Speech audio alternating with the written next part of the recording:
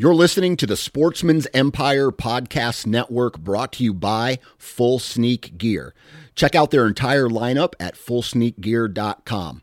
Also be sure to check out our entire stable of podcasts at sportsmansempire.com.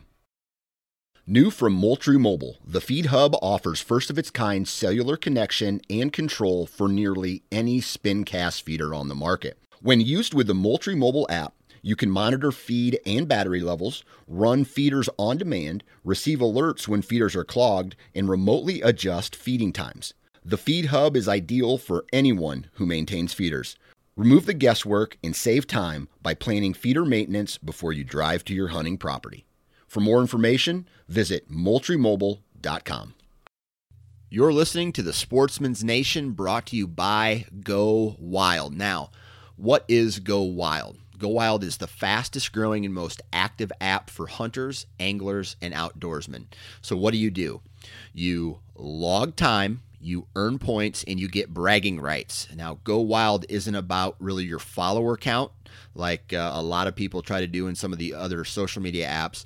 However, it allows you to earn points, and over time the app will be adding functionality to reward users for their time outside. So go sign up and start logging your points today.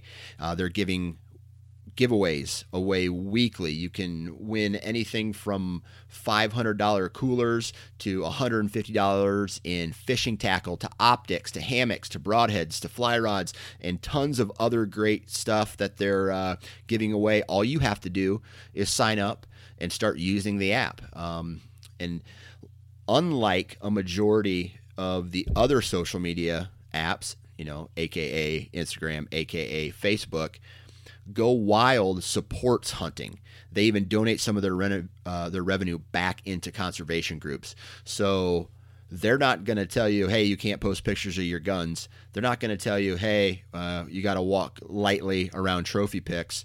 This platform supports the lifestyle that we choose for hunters and anglers. So sign up for Go Wild today, and all you have to do for more information is visit timetogowild.com.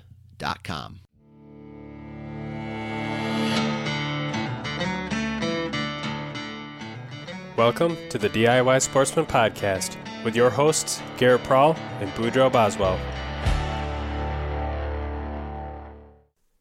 Today we have Aaron Lasko back on the podcast because he has one heck of a story to share about being attacked by a mountain lion while elk hunting on opening weekend. Before we jump in, we invite you guys to check out our partner Arrow Hunter. They offer the Kite and the Kestrel hunting saddles. 2 different options for 2 different sets of preferences. I was wearing my Kite this past weekend when I filled my first doe tag. It felt great to be back in the woods, and I had absolutely zero complaints about the saddle. Now let's jump into the discussion with Aaron. How are you guys? Doing good. Yeah, I'm not doing too bad either. You guys haven't been in the woods yet? I have. And? Haven't had much luck, but I've been out there. Gotcha. Well, that's the way it goes. Yeah, I just got back from elk hunt on, what day was it? Sunday? No. I guess it had been Thursday of last week. Mm-hmm. Yeah, Thursday of last week. A lot of walking and not a whole lot of elk. Yeah. That's typical early season. Well, we had a pretty crazy weekend, actually. And the opening weekend, usually not that much activity. Yeah, I mean, I don't think that anybody's opening weekend can kind of compare to what you went through. No. How do you want to start things off? You guys are awesome with your notes. I'm sure you got a chronological set of... It's pretty amazing. Yeah, so I guess, just so, the listeners know, right off the bat, we just had you on, a couple weeks ago? A couple podcasts ago, I guess. So roughly a month ago. And in the time since we released that podcast, obviously hunting season has started, and you go ahead and send me a picture of a mountain lion with an arrow in the face, which is just unreal. So that's what we want to really dive into this week on this podcast is what the heck happened? This is such a rare, unusual scenario. I want to know not only what happened, I want to know how it all went down. I want to know what was going through your head. I want to know a whole bunch of stuff. I want to know what happened when the fishing game got there, that whole process, what you learned. So maybe we should just start with, like, you know, just give us an overview of, like, what the trip was. What were you up there to do? You know, like, give me an outline. Cool. So if you want to stop me, just, I can see you. The listeners don't know, but just raise your hand, because there's details. And I've told the story many times now, of course, but I'm honestly reliving it. You know, the what ifs that I really want to get into once you're here. So my best buddy in the world, Jake Sheff, and we always go to the Missouri Breaks. It's up in the northeast corner of Montana, the Missouri River Breaks. It's real rough country. It's badlands and timber, and there's elk in there, and it's a draw to get the tag. And luckily, we've drawn tags. I think we've been going like 17 years now, and we make 3 trips a year. About every other weekend, we go up there and spend 4 or 5 days. So this is very familiar ground. You should know I've spent lots and lots and lots of time in there, and I know there's cats in there. But I've never seen one. I've never seen a cat in my life live before this moment. I've never. I go there to avoid the grizzly bears that are in other areas of the state, and I don't want to. I don't want to have that be our next podcast. Believe me. I told the fishing game that there's always a first. But anyhow, I did have a buddy. I should tell you, about 4 years back. His girlfriend. He set his girlfriend up on a wallow. And then he went hunting over the ridge, and so about 30 yards away, she saw a cat walk across the far edge of the wallow, and that was the first time any of us had seen one, like Sasquatch stories. So, you know, my wife, I'm going to jump around a little bit to give you this backstory, but I carry a pistol like every day, like Second Amendment. I'm always armed. Smart man. Well, yeah, but I'm not a gun guy by any means. I've shot my pistol 6 times. You know, to carry a weapon that you're not familiar with is worse than not carrying a weapon. And I've learned so much about all of this that is important. But when I'm down here around Bozeman when I'm hunting, I carry my pistol because there's grizzly bears. I don't want to deal with that whatsoever. But up there in the breaks, even though my buddy had an incident, I mean, that one scared us a little bit, so we carried guns for a couple of times, but they're heavy. Nobody wants to carry that crap, you know. We're hiking in like 4 miles where the hot spot where we hunt elk are. I mean, we lighten the pack. Everybody likes to. We lighten the pack. We carry our game bags and what we need because we don't want to go back to the truck for the meat packs. But so that morning, literally opening morning, 2018, we're taking off from camp, and our trucks are side by side, and we both put our hands on our pistols in our truck, and we looked at each other. Are you going to bring yours? Nah, I don't want to bring. God, nah, we're fine. We stuffed them right back in the truck, which is the first decision that honestly saved my life. My wife thinks otherwise, but again, I'm going to jump around. But had I had my gun, I would have reached for my gun. And that was an unfamiliar weapon, so I don't think I would have survived. Not only could I even gotten it ready, made the shot. I'm not I don't practice fast draw shooting with my pistol. So right there already changed the day, in my opinion. So we go hiking in the dark, and the bulls are screaming, which is unlike any opening morning we've ever had. They're all over like dinosaurs in the dark. It's just amazing. And as we get about 3 miles back, the sun is just barely coming up in the glow, and we can see the shadows out in the prairie land, and these bulls are screaming. And we see a really nice bull, 1,500 yards to our right, working our way where we were headed. And there's a left and right ridge in front of us that we usually go over and hunt farther back, but he was coming down this tree line. So you also need to know, my best friend, Jake, is a logger, and he got hurt in 2013. He fell out of a tree and broke nearly every bone in his body, and he shoots a draw lock, but he's the toughest son of a bitch I've ever met. But this is the second thing that changed the day. I said, one of us should stay right here. The other one should go over the hill for this bull approaching. So we have both sides of the ridge covered. He's just coming down the tree line. Do you want to stay here? Or do you want to go over? And he says, I'll go over. And I'm so thankful that he did. Honestly, he's a badass, but he shoots a draw lock, and it's got to be at full draw cocked, and it's a cumbersome. So that's important to the story. So I sat right there, and I use a Montana decoy, the fabric decoy, and I turn. I got the wind in my face really hard, which is another important detail. I set the decoy to my right and behind me about 25 yards on the tip of this little finger ridge. So when the bull comes, if in fact he comes, they'll do that. They'll come right down the ridge line and hopefully see my decoy that's sitting up nice and high and come down the ridge line in front of me, 20, 25-yard shot. So I knock an arrow.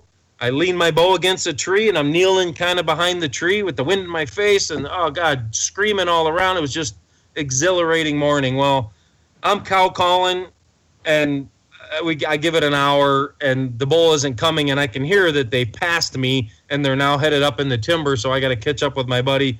And so right here's number 3. Had I put my arrow away in my quiver and then gone to retrieve my decoy, I wouldn't be here talking to you. That much I do know. But I just walked down the ridge. I retrieved my decoy, and now reliving the story, I carried it back to my bow, but I actually carried it as if it was walking up the ridge, not intentionally, but I'm holding it in front of me, and I'm walking up the ridge like da-da-da, like here come the decoy walking up it sounds stupid now, but I don't know. These are details. So the cat must have been watching me. I had about a 70-yard kind of an opening before it went into the big prairie. I'm kind of down in this low spot. So I could only imagine the cat was watching me for a while, I guess, but I had only walked 25 yards back to my bow with my decoy in my hand. And had my eyes gone to my pack where I'm about to roll this decoy up and stuff it in my pack, I wouldn't have saw it coming. But I caught movement. Again, where I thought the elk were going to come from, so my radar is always looking for, pieces of elk, movement, anything. But I just caught a little bit of a movement, and this is honestly the very first thought in my head. I saw this face of a cat is about 45 yards away. I thought, kick ass, because I've never seen a cat in the woods. And that lasted about a quarter second. And the next word I can't say on public radio or anything whatsoever, but my emotion changed really fast when I see what this cat is doing. It's coming. And these are details the Fish and Game made me go over and over and over and over, and it's hard. This whole thing was less than 2 seconds, but more than 1 second long. It's coming beeline at me. It's not walking, and when an animal walks, it's right foot, left foot, right foot, left foot. When they pick up speed, it's 2 fronts, 2 backs. You follow me? The gait changes. I just know a little bit about barely anything, but I know enough about cats that they can go like 60 miles an hour. This cat was not running 60 miles an hour, but this cat was not walking either. It was somewhere in between, which is a detail so critical to their investigation, but it was coming and coming fast at the decoy that I'm holding in front of my body, which is, in hindsight, really one of the dumbest things I could have done. But so I start screaming. I raise my arms and the decoy over my head, and I go, get the fire truck, I'm going to fill in a word, out of here. And it didn't care. In one instance, I threw down the decoy. My bow is right at my knee, leaning against a tree. I remember reaching for my bow, and all of a sudden I'm at full draw, and of course I shoot the Easy V bow sight. That's what I do. I can see in my brain the V coming up, and it encompasses this cat. And soon as both shoulders of the cat, the front shoulders, were in the V, I guess I slammed the trigger. I don't even remember hooking my release. I don't remember drawing my bow. but I raised the V and framed it and touched it off, and I heard crack. And I saw that the arrow struck in the head somewhere. The cat immediately turned left at about 16 yards is where the arrow impacted the cat. One more touchdown, and then it would have been on me, but it sharp turned left. I could see the arrow sticking out of its face. I'm shooting a light-up knock. We're finally legal in Montana to use those, which helped. And I watched it run straight down that slope about 100 yards and disappeared into the brush. And then I crapped myself. I mean, then I went, oh, my God, what just happened? I mean, I honestly, people are going to – the fishing game had it so – I just sat there in disbelief.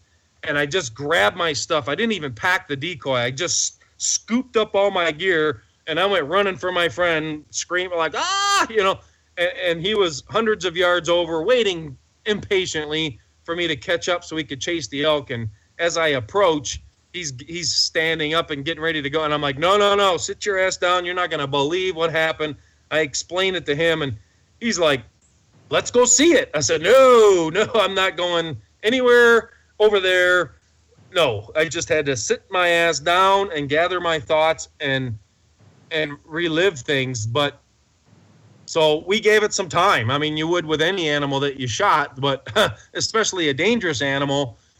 And then we start going through our inventory. We don't have guns. We're 4 miles from the truck. He pulled out a little pocket knife that he had, like a 3-inch long pocket knife. And here we go, like kids, lions and tigers and bears, going to go track this wounded mountain lion with a pocket knife. It was the dumbest.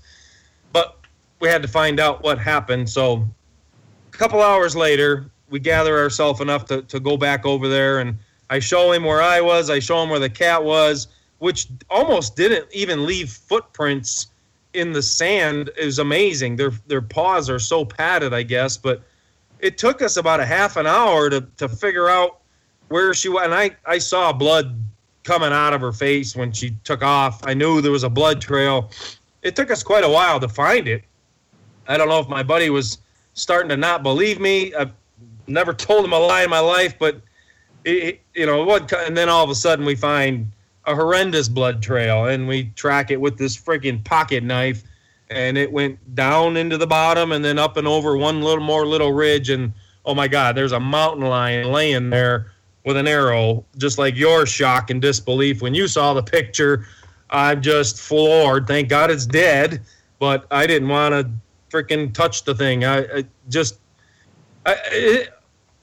It's unlike any animal I've ever walked up on. I've never killed any dangerous game. I've killed a bear, I guess, but it's just different, man. Just still trembling. You know, we talked about it for a few minutes.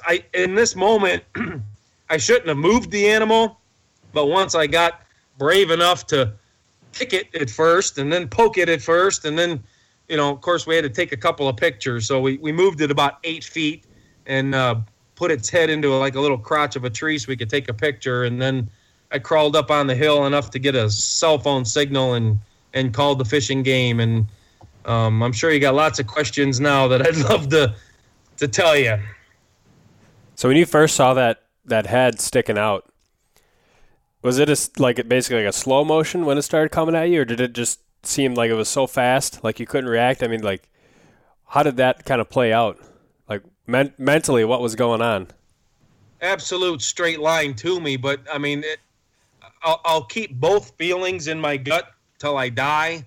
But the first, I love animals. I would never kill an animal that I wasn't going to eat or whatever. I've never hunted lion, but that first impression as a conservationist, as a hunter, was cool. Like something I've never ever seen before. And the emotion changed on a dime. I mean, immediately into a feeling that honestly I've never felt before, and I can only imagine. The only way I can really explain it is I wasn't afraid. I flipped into a survival mode that I think I've never been in combat. Honestly, I've never been in the armed services. My only regret in life, but I can only imagine that's what a soldier feels in battle. you can't have fear. You have to have a survival instinct that just comes out of you.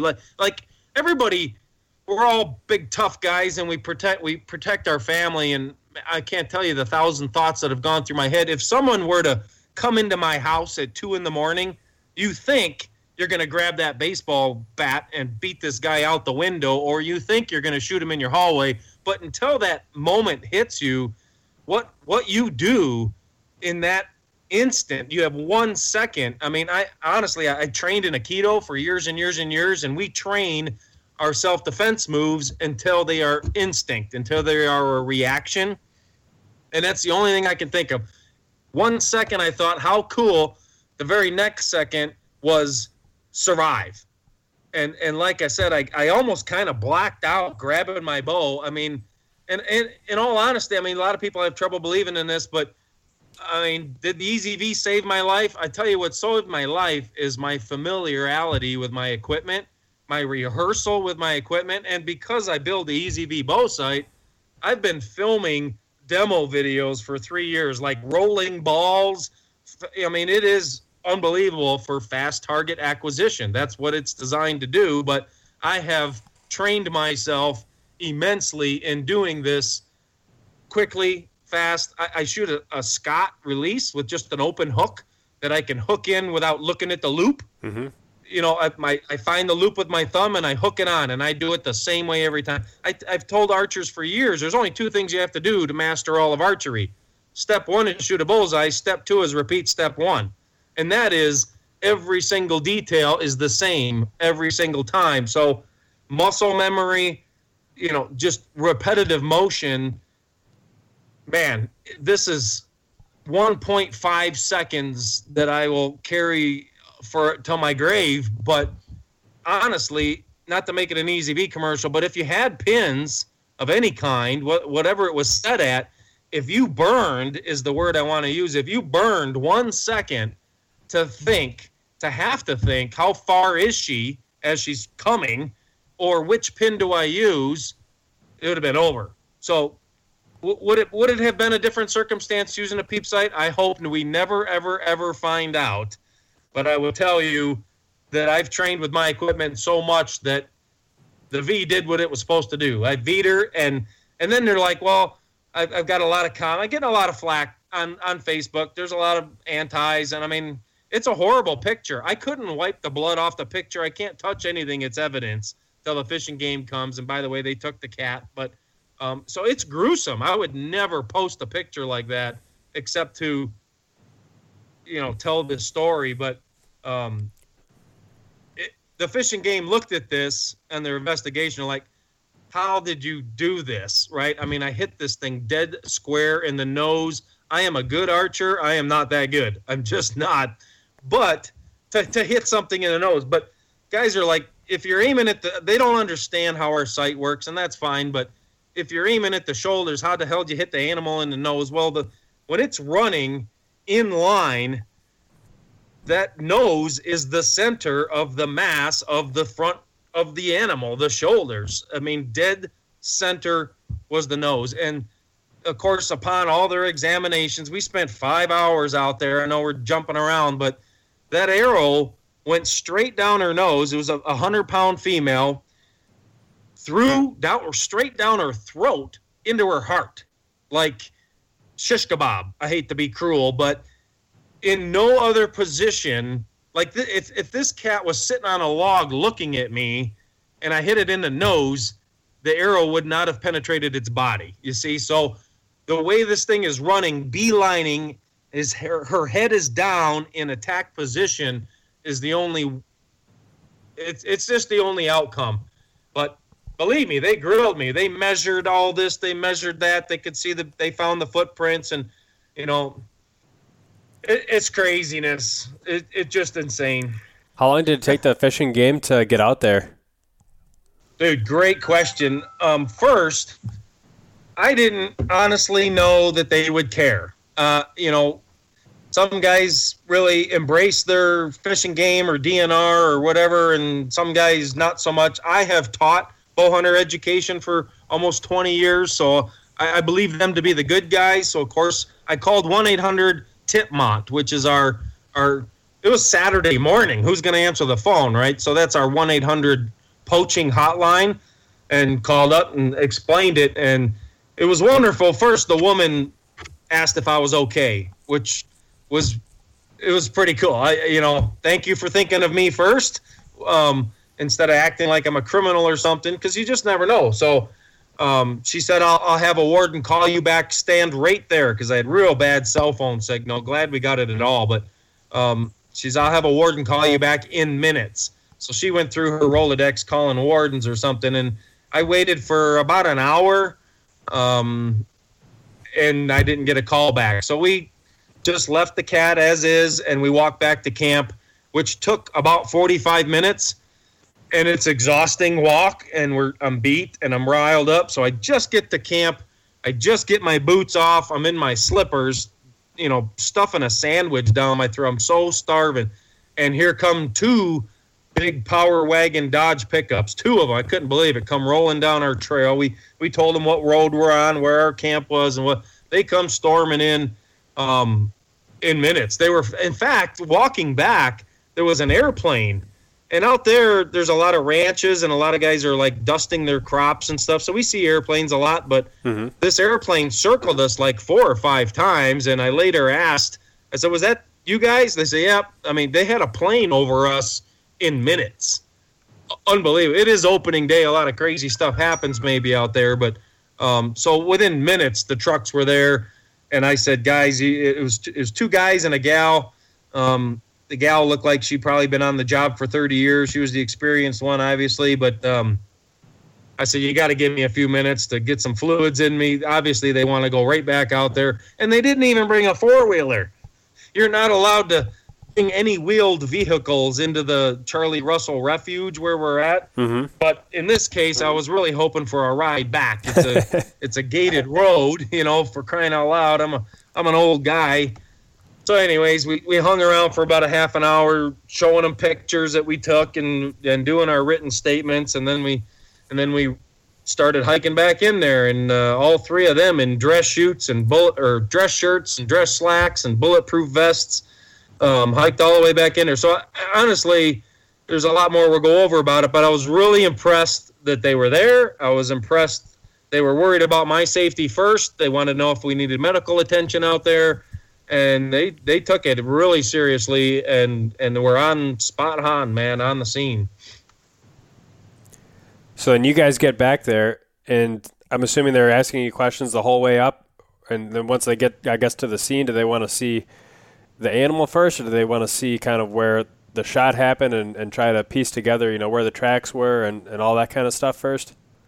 Yep. So we're getting close. They were starting to get wore out in the hiking that, so I kind of pointed about she's going to be right down in that gully, as we got about 100 yards or so, and then we got up to let them know where we were going. We were almost there, and then we get about 60 yards away, and they wanted me to stand back. It's a crime scene or whatever it is. So I pointed where they should go, and I sat on the ridge unarmed again, I should add.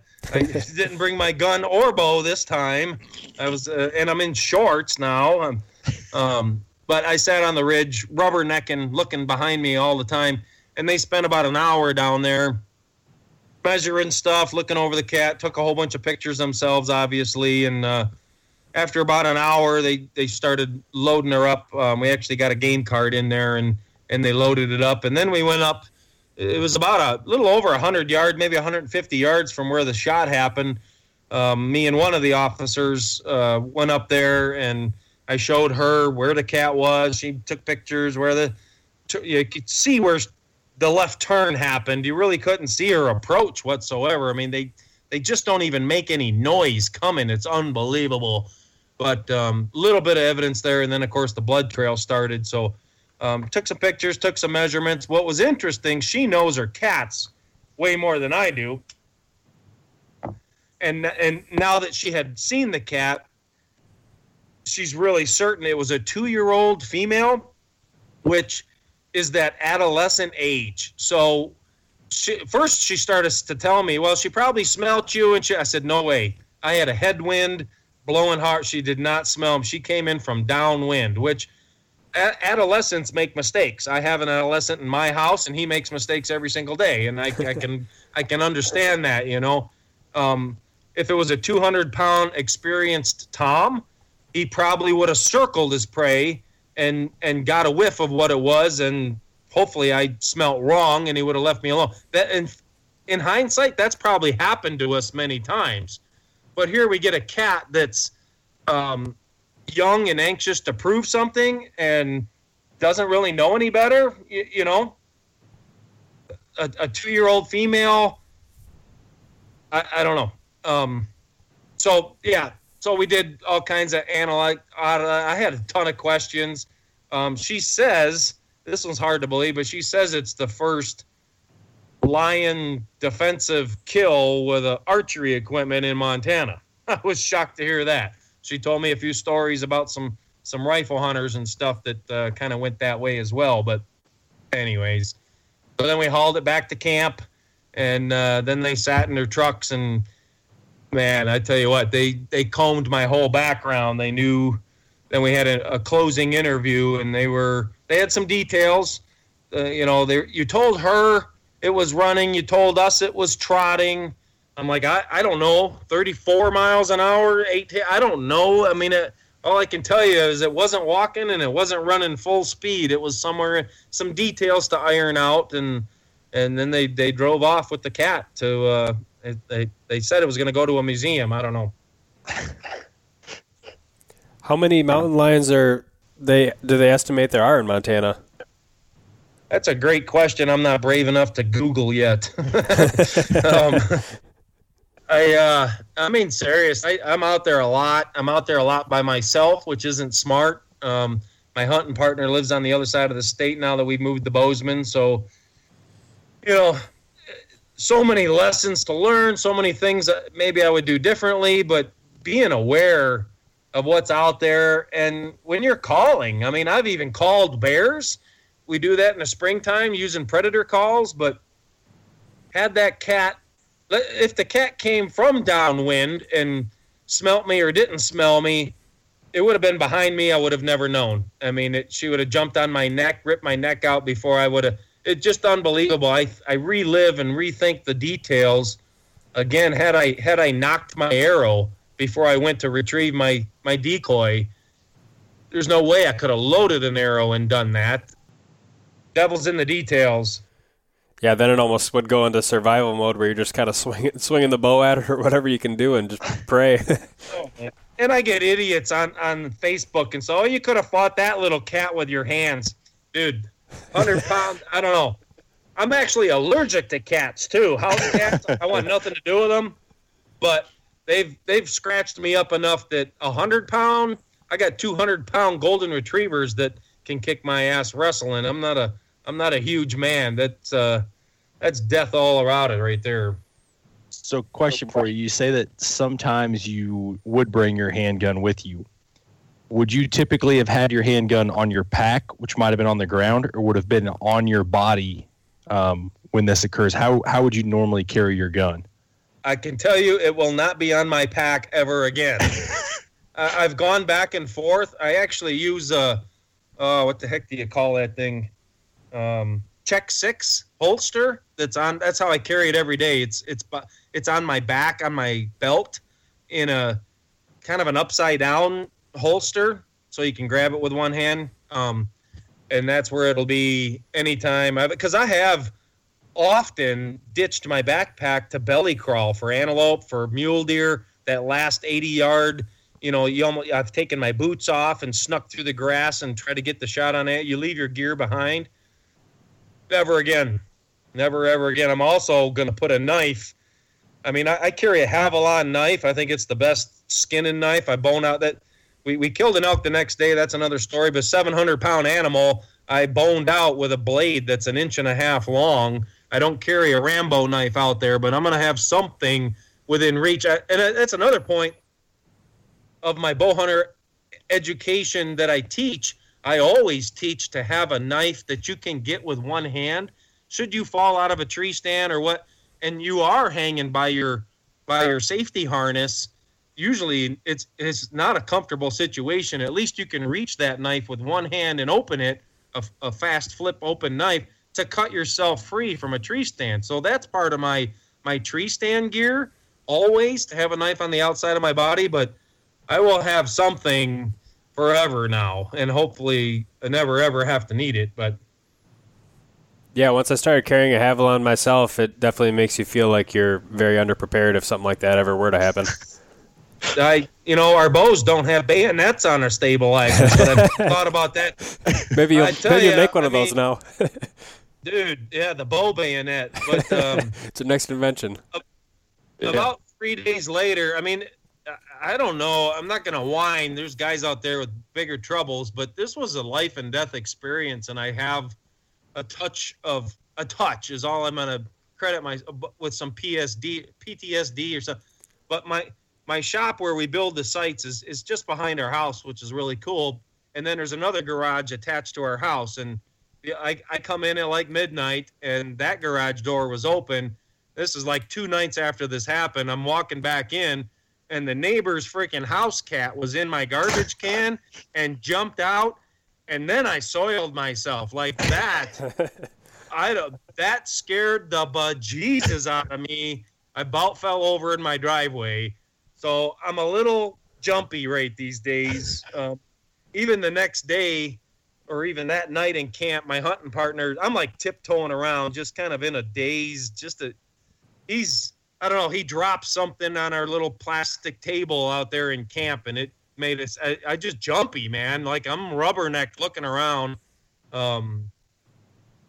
It's an awareness, dude. I can't tell you. And we got wolves out here. We got cats.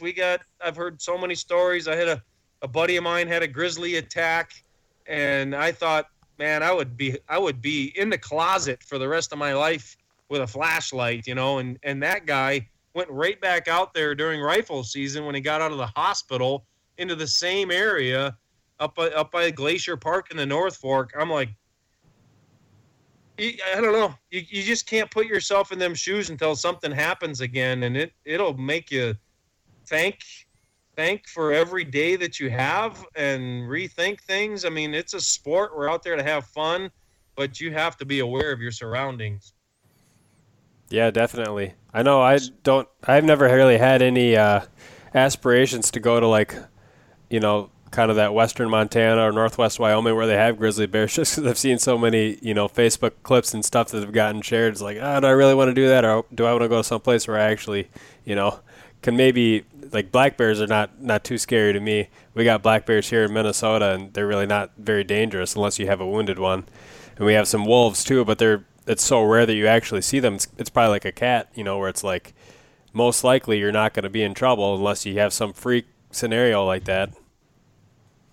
Right, and that grizzly encounter that I told you about, my buddy was cow calling in real thick stuff, like his visibility was like 12 yards. He's working around, and he stumbled on the grizzly. Like, they bump into each other face to face like you would bump into someone in the supermarket, and their reaction is then to reduce the danger, and she attacked him really bad. But we've had lots. I owned a bow shop here for 20 years, so I heard lots of stories from guys. And we carry guns, but man, we have, with headlamps on, been boning out elk in the middle of the night too, and loading bloody packs, and there's wolves, and God, man, I've got quite a few stories of guys shooting wolves that have surrounded them, and when they were endangered. So I'm not going to put names on them stories, but yeah, it's the wild. There's no doubt. And that's the thing, especially in your country, a lot of people are, more worried about grizzly bears. So they're more looking for grizzly bears or trying to make noise, when in all reality, they probably walk by more cats, or cats walk by them, than they ever know. They may say, yeah, we encountered 4 grizzlies this year, but they may have encountered, 15 or 20 cats and never knew it. Never know. I mean, they are so elusive. And one of my cop buddies here, he's a brave dude, and he grew up in West Yellowstone, and he kills a nice elk every year. He's on our Easy V team. He's posted a lot of cool pictures. He's been hunting the same ground for his whole life, his family ranch or what, but he has 3 or 4 grizzly encounters every day that he's in the woods. Sometimes they're 200 yards away, sometimes they're 40 yards away, and I don't hunt with him. I won't go there. And he tells me, come on down, you're always welcome. I'm like, I don't know. The I-90 expressway is just to the north of us here in Bozeman, and I'm told the grizzlies don't like to cross the expressway, so I hunt where I believe there's a lot less. I don't think anywhere in Montana where there's not something with claws out here, but I hunt by myself too much, and I got a family that depends on me to do something stupid, so I try to pick my places carefully, but boy, we got some stories, there's no doubt. So when you guys actually get something down, like an elk or a mule deer or whatever, do you typically, like especially if you're in the grizz country, do you do anything at the kill site where you quarter the animal to try and keep predators at bay?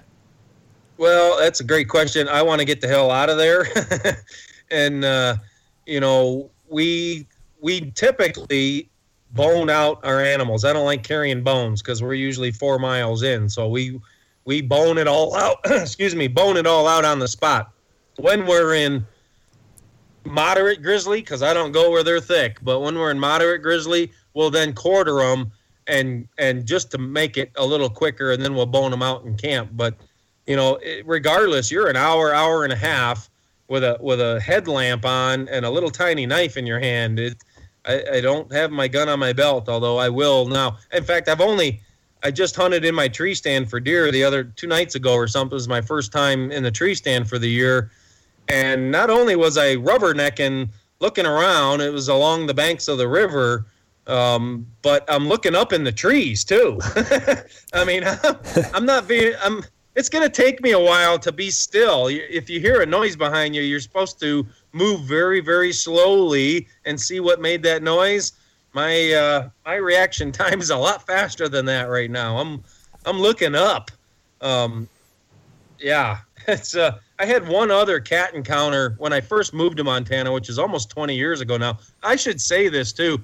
I grew up in Detroit, the outskirts of Detroit, not the inner city, but we played down there a lot as teenagers. I know what fear's like. I've been in some pretty spooky situations.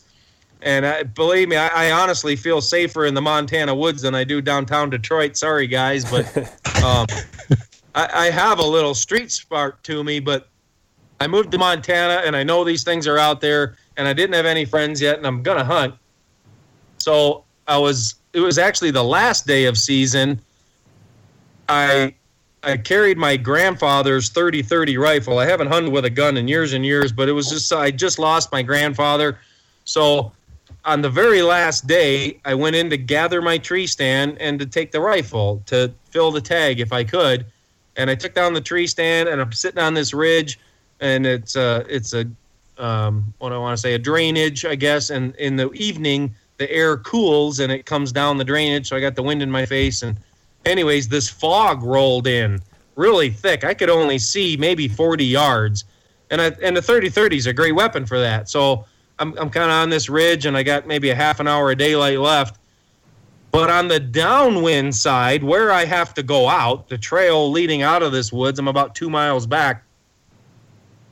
Right there in the fog, maybe 300 yards away, I heard a cat scream, which is the most, Halloween story, blood-curdling, wow! Like in the fog, where I need to go out, and I thought, okay, well, terrifying, but I have a rifle. I stick it in my hip like the old cowboy movies in that direction, but I think, well, it got my scent, and it's screaming at me that I'm in its hunting ground, obviously, so it's going to leave because it can smell me because it's on my downwind side. So I stay instead of leaving immediately, and about 10 minutes later, it screams again about half as close. It's like 100 yards in the fog. It screams again at me. I tell you what, I'm terrified. I'm new to Montana. I was terrified. And I put my tree stand on my back, and I circled that sound a little out of the way I couldn't go down the trail because it was right there at the bottom. And I finally got to the trailhead, and I walked backwards for 200 or 2 miles with this 30-30 in my gut pointing up in the, oh my God, dude, I was terrified. And that was, oh gosh, now 17, 18 years ago. And I never saw it, and it never jumped out of the fog at me, but it makes you, I've been charged by moose 3 times. I've had some black bear encounters. You know, it's an adventure out here, but this was unlike anything ever, and I hope never again. Well, you hunt another 15 years, it might happen. Right? Well, I don't know that I'm going to go out in the woods and practice my fast draw with my pistol, but I don't know. I'm definitely going to be a little bit more aware of my surroundings. I'm not going to walk with a decoy in front of me. I don't know what the lesson to this is. I mean, obviously, I luckily accidentally did everything right and I survived it. But I don't know what advice I can give to people as much as know your equipment, know your gear, be prepared with your surroundings, and come home safe, man, you know? I wonder about bear spray. Do you think bear spray would have had any effect if you would have been able to deploy it on the cat? I don't know. Great question. And I had that in camp because I took it off my pack because I wasn't in bear country per se. But I don't know if you guys have ever bumped into bear spray. I'm a huge believer in bear spray. One, because I'm a terrible shot with my gun, and that thing sprays wide. But I actually had twice. I've been in contact with the chemical. Once selling a canister to a guy in my store. I used to sell it, and he wanted to know how it worked. So right at closing time, it's a funny story. I had a date with my wife about an hour later for dinner, which rarely happens, but he wanted to open the package and see how the safety worked and stuff. So I'm leaning over the counter. He's on the other side by the register, and I open this. I pull a little safety valve off, and I bump the freaking trigger. I don't know how the hell. I was in a rush, trying to get out of the store, of course, and I bump it, and it sprays sprayed the cash register in between us. Luckily, neither one of us got a hit, but we got a mist of this stuff, just a few molecules, and we both ran out of the store, choking, throwing up, rolling in the grass. Just a few little molecules. It just burns your skin like I can't even tell you. And that was horrible. And then I show up at dinner. I look like I got the chicken pox. My wife is freaking out. What the hell happened to you? And, I mean, for hours. And then the second time, my that same buddy and I, Jake, were hunting on the west side of Montana, and we get back to the truck at like noon, and he somehow – his safety had come off of his bear spray, and he throws his little fanny pack up on the dashboard of the pickup as I'm climbing in the other side, and the freaking canister goes off and sprays the whole inside of the windshield and just barely but fumigated me. Same thing. I don't know why I hunt with this guy. He's but he about killed me with this stuff. So I very, very much believe in it. The trouble is nobody wants to test it and be what do I want to say, knowledgeable with your equipment, because once you break the seal, like we worry how much is left, or nobody wants to blow a $50 canister testing this stuff. But that's I think my most underlying lesson to all this is know your equipment. Whatever it is you're going to rely on for your safety, you got to know what you're doing. And I'm a huge advocate for that. Like, I do seminars for hunting stores coming into hunting season. It's called Get in Elk Shape, and a lot of it is physical conditioning. But then we go through your backpack like I do in my Bow Ed class about every piece that's in your backpack. If you buy a friggin' whatever piece of survival gear, let's say a fire starter, and you don't know how that piece works, like, use your fire starter Memorial Day weekend, Labor Day weekend when you're camping with the kids. Don't just grab the gas and the big lighter and make a fire. Use and practice your gear. If you're going to put it in your backpack, you better know how to use it inside out and in the dark without your flashlight if your batteries go dead. Know how to use your fires. Be comfortable with every piece. I have a piece of cardboard. As I'm pulling things out of my backpack, I bring out this sign that says confidence. And they all kind of look at me. It's confidence in every piece of gear that you choose to go in there. And, you know, we're all gear nuts. We change our gear a little bit every year and add and subtract. But if you're going to bring it with you, better know it. And had I brought my gun with me, I probably couldn't. I don't know. I hope. But I might not have been telling you this story because I'm not that confident with my pistol. So take what you want from the story. But it's all about, yes, I know my bow, and yes, I know my EZV very, very well, and I've done a lot of demo shooting stuff that no one probably will ever do. I'm a bow nerd, but it worked. And when I needed it in 1 second, it was muscle memory and it was instinct, and I survived it. But so many what ifs. I can't even tell you how many variables I've thought about. I mean, to me, thinking about the story, you know, if you would have had bear spray, you said you had the wind in your face, you know, and the cat came from that direction. So it may have done you more harm than the cat.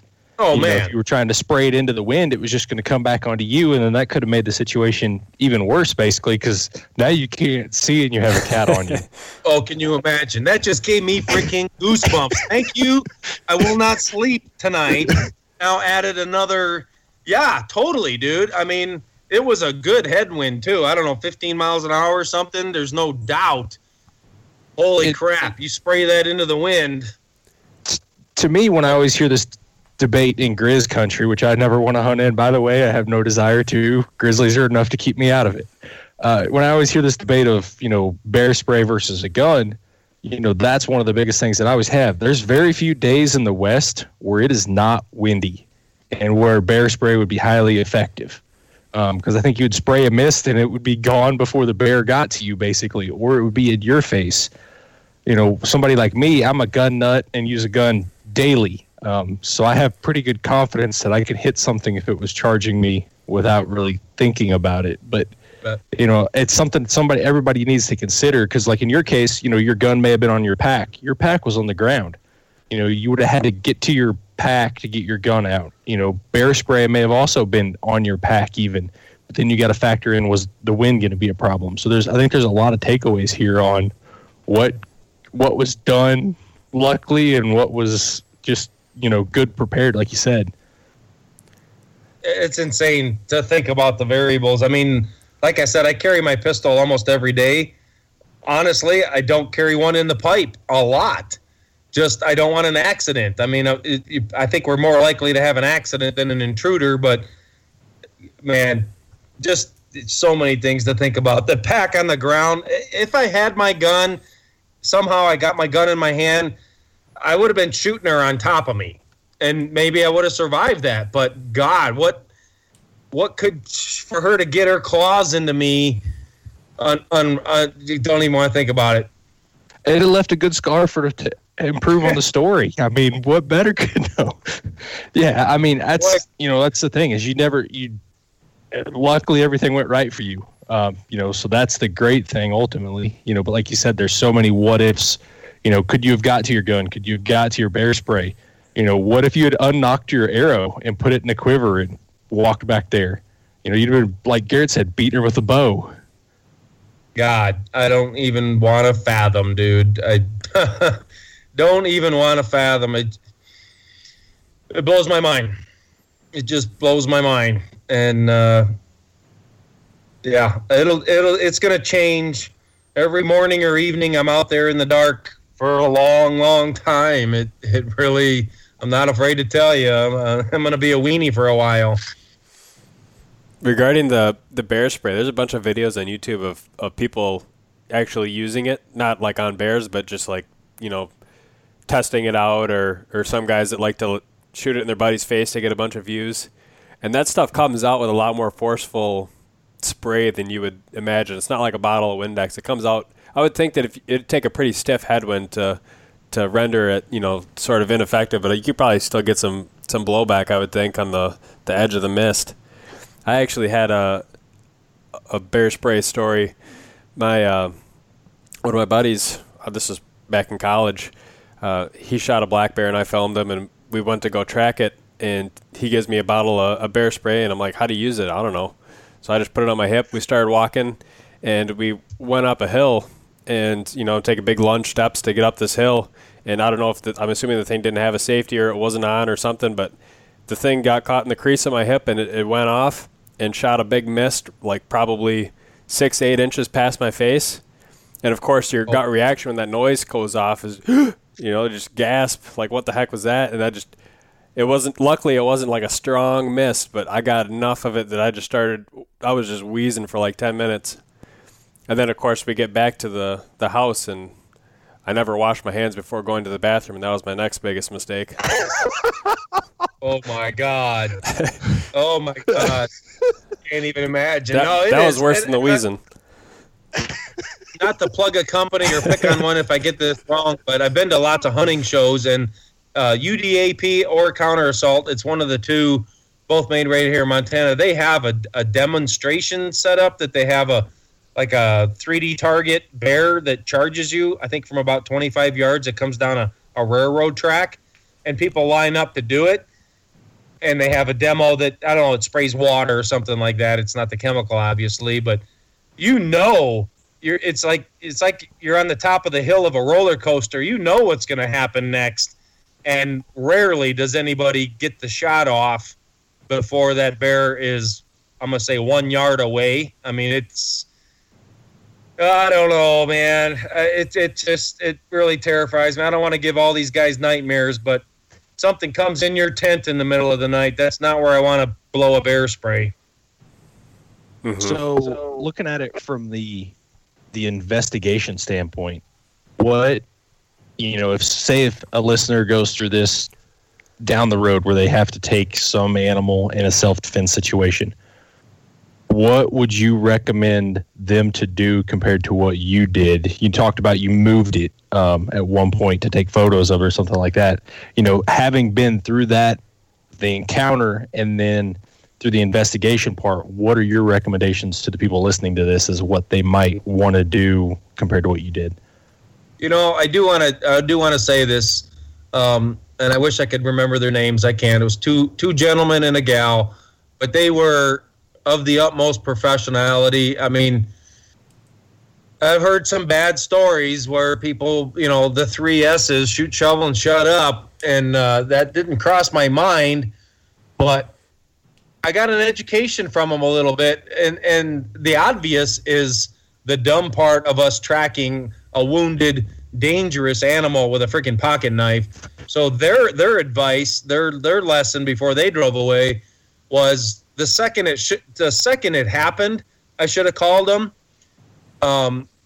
They didn't like that I waited 2 hours to call them. In my defense, I didn't know what happened. Exactly. I knew I hit this thing in the head.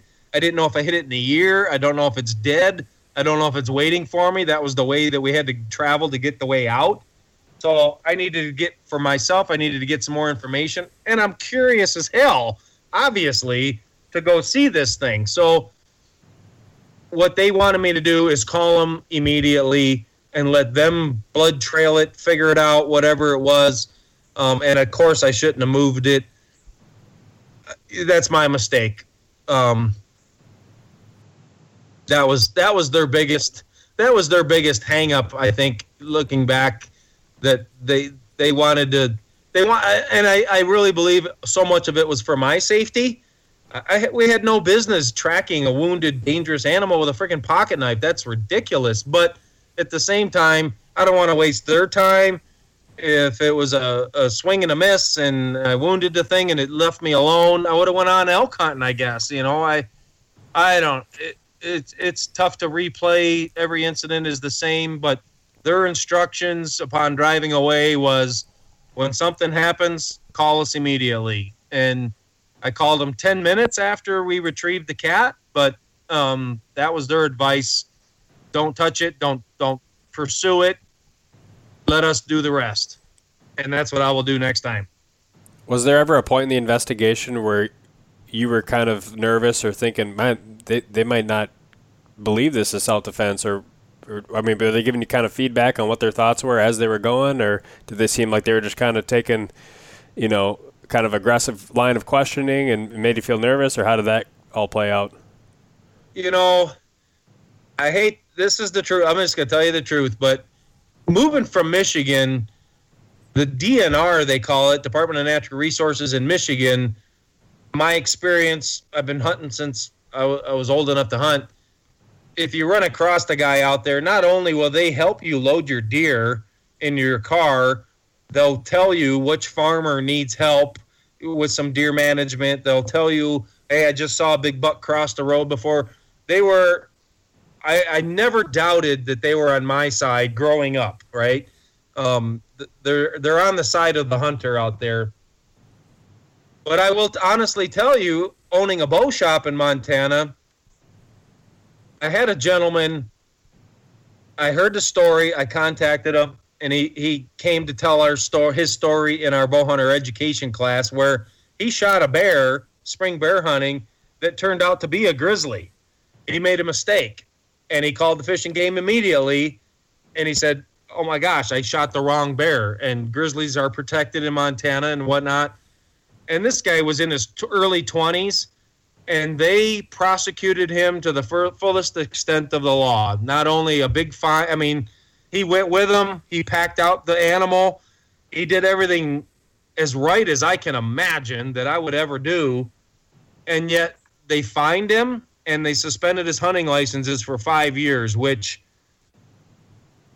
would be the death of me. That penalty. So that was a terrible story, and that kind of stopped me in my tracks, and I started to understand why so many people fear the authorities, and the 3S rule is whispered in many crowds. You feel like you're guilty till proven innocent. And so I actually had him come tell that story to my bow hunter education class. I don't know, not to encourage them not to call them, but it was an honest story, and it was a tragic story, and that's terrible that they have that, but that's what happened. So, did it cross my mind not to call them? No. When we found the cat, they had to be called. I honestly didn't think they were going to care. I thought they would say, I'm glad you're okay, walk away, and instead they took it extremely seriously, and I was really, really impressed with their investigative skills. We're just telling stories and details through the whole thing, and they were listening and recording those things, and then they put their three heads together and compared some details, and not until they came back to our camp when they were going to leave, they grilled me on two things, which was, like I just said, I should have called them immediately, and I kind of felt the mood change just a little bit there. Three things. My shot, which was incredible, to hit the thing dead square in the nose, and then the fact that was it running, was it walking, what was the speed of the approach? And I honestly, finally, I told him, look, if I didn't want you to know about this, you wouldn't know about this. And it kind of stopped all three of them right there. And they were like, yeah, oh, kudos. I got a point there. I could have pulled that arrow out and walked away, and there's blood coming out of a cat's nose. Nobody would have known what had happened. But for a lot of reasons, everybody needs to know what this happened, and I hope it gives some educational experience and some safety out there. That's what my whole life's been about. But I tried to explain how the paws are moving and the details of the approach. And, I felt my life was in jeopardy, and I did what I had to do. It was a reaction. So the evidence is the evidence. Honestly, the arrow was sticking out, I believe, quite a bit farther when the cat turned, and I believe it ran into a tree or it hit the other bank of driving the arrow deeper into her heart. It is my thoughts on how it even got 150 yards or 125 yards away. But the fact that the head was in line with the body, the angle of the arrow, they really, on the forensics note, they really put it to grip. So for about 10 seconds there at the back of the pickup when they were just about to leave, they wanted to clarify some things, and I felt a little bit defensive right there. I thought we were done. I thought they had what they needed, and they were grilling some details, which is their job to do. And was it a good experience? The whole thing was awful. I had to kill an animal that I wasn't going to eat, that I would never kill otherwise, which is tragic. But I survived, is the good part of the story, and it is what it is. But they really did their job to the nth degree, and I do applaud their efforts. That's what they're out there to do. I want them to investigate poaching incidents to the nth degree to protect our resources. I want them to be on our side. I felt in the end they were satisfied and they were on my side. But, the accuracy of that shot is incredible. Again, could you do it with pins? I don't know, and I certainly don't want to repeat it, but I had to explain my product a little bit on why it does what it does, and it's hard to believe. It's a hard to believe story, and I totally understand everybody's skepticism, but it happened, and that's how it happened, and I hope there's some educational takeaway from it. Did they give you much grief because you took pictures of it, or you posed with pictures of it? They did. I was wondering that when I originally seen the pictures, that's what I wondered was if during the investigation they were going, because like you said, the shot placement, I don't think you could have walked up and placed an arrow any better from a shot placement on a charging cat. So where the shot actually hit it is almost too good to believe that a cat was charging. And then posing with a picture, I could see how you could have got a lot of grief from those two factors right there. Because like you said, it's not like you glanced off the side of the face or, you nicked its shoulder. I mean, you center punched this cat about as perfectly as you could have shot it. And then with the photo, I'm sure they were like, well, the cat was probably standing there and this hunter just shot it and then claimed it was charging him. Totally. And the evidence showed otherwise. But I strongly believe that was their burden of proof. That was their initial instinct, and I'm sure many people think the same, and I don't blame them whatsoever. I mean, I'm as astonished as anybody. But only I know how much, again, training that I've done for that type of a shot. I'm a bow nerd. I shoot my bow a lot, and I do a lot of crazy stuff that nobody else does. But absolutely, I'm sure that was their initial hill to overcome. This can't be right. And I will tell you, my second phone call, honestly, I called the Fish and Game before I even called my wife. But as soon as we got back to camp, I told my wife, because my cell phone didn't work to call out there. It would barely text. So I called on my buddy's phone. I called my wife. I texted her. I said, call Jake's phone. Everything's okay. For her to call Jake's phone would be something is out of line, and I didn't want her to panic. So she called me seconds before the Fish and Game showed up, and I gave her the real short story. I said, we're all okay. This is crazy. This just happened. The Fish and Game just got here. I'm going to send you a picture, but we're okay. And so I sent her 2 pictures, and being Miss Easy V, her first impression was she's glad I'm alive. Her second impression is to tell the world. So she did a Facebook post right away. Not cool. Not cool. I don't think my wife will listen to this. I don't want to put blame on her. But I did not even know, because my phone doesn't even work out there, until almost the very end of the investigation. When we were standing at the tailgate, the very last few minutes of all this, like I said, one of the Fish and Game guys showed me his phone. They had already gone on Facebook and saw this. And her post was, we're so glad he's okay. You wouldn't believe this is crazy. This just happened. It's a testament to how fast the EZV works. And it kind of had a taste of a commercial. and they did not like that. And honestly, I didn't like that. I hope I don't get in a fight with my wife over this, but that was pretty premature. But it certainly didn't help my defense whatsoever. But I mean, it should also tell you that how strong the actual evidence was overcame a lot of the suspicion that they may have preconceived ideas over. I mean, they crawled through my background. I've never had a game violation. I've been on their side for a long, long time, taught bow hunter ed for a long, long time, voluntarily. I mean, they know I'm one of the good guys for sure, but they did their due diligence. Yeah, it's just a wild story. I hope I never have to experience anything similar for sure. I hope you don't either, my friend, because it doesn't go away with that moment. I honestly will tell you, I've rethought a lot of different things in my life and in my past and in my present and in my future, and how to be prepared for things that can happen out there. And there's a lot of first aid type stories.